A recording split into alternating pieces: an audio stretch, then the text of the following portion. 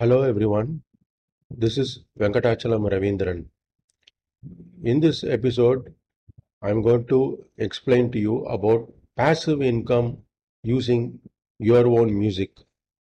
Music is generally downloaded or purchased for personal use, and for professional use, people try to create specialized music either for their presentation or movie or other products.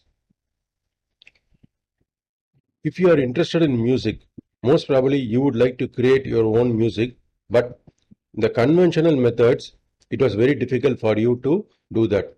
Nowadays, we have got various online tools where you can create music, whether it is background looping or instrumental music. You can even create vocal music and then add it to make it as a full song. All the tools are available nowadays. Nowadays, people are creating presentation, videos, and other digital products. They are looking for music both as background as well as a separate musical piece. Either you can create background rhythms, or you can create instrumental music or songs. In any way, people are looking out for these kind of music online. Whenever you create a music like this, you post it on certain websites which are going to help you in selling it.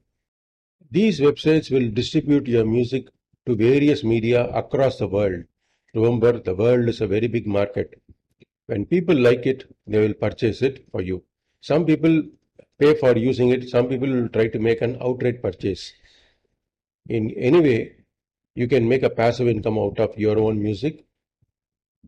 I'm sure you liked this episode, and I hope you will start thinking along the lines of making your own music, publishing it online, and making a passive income out of it.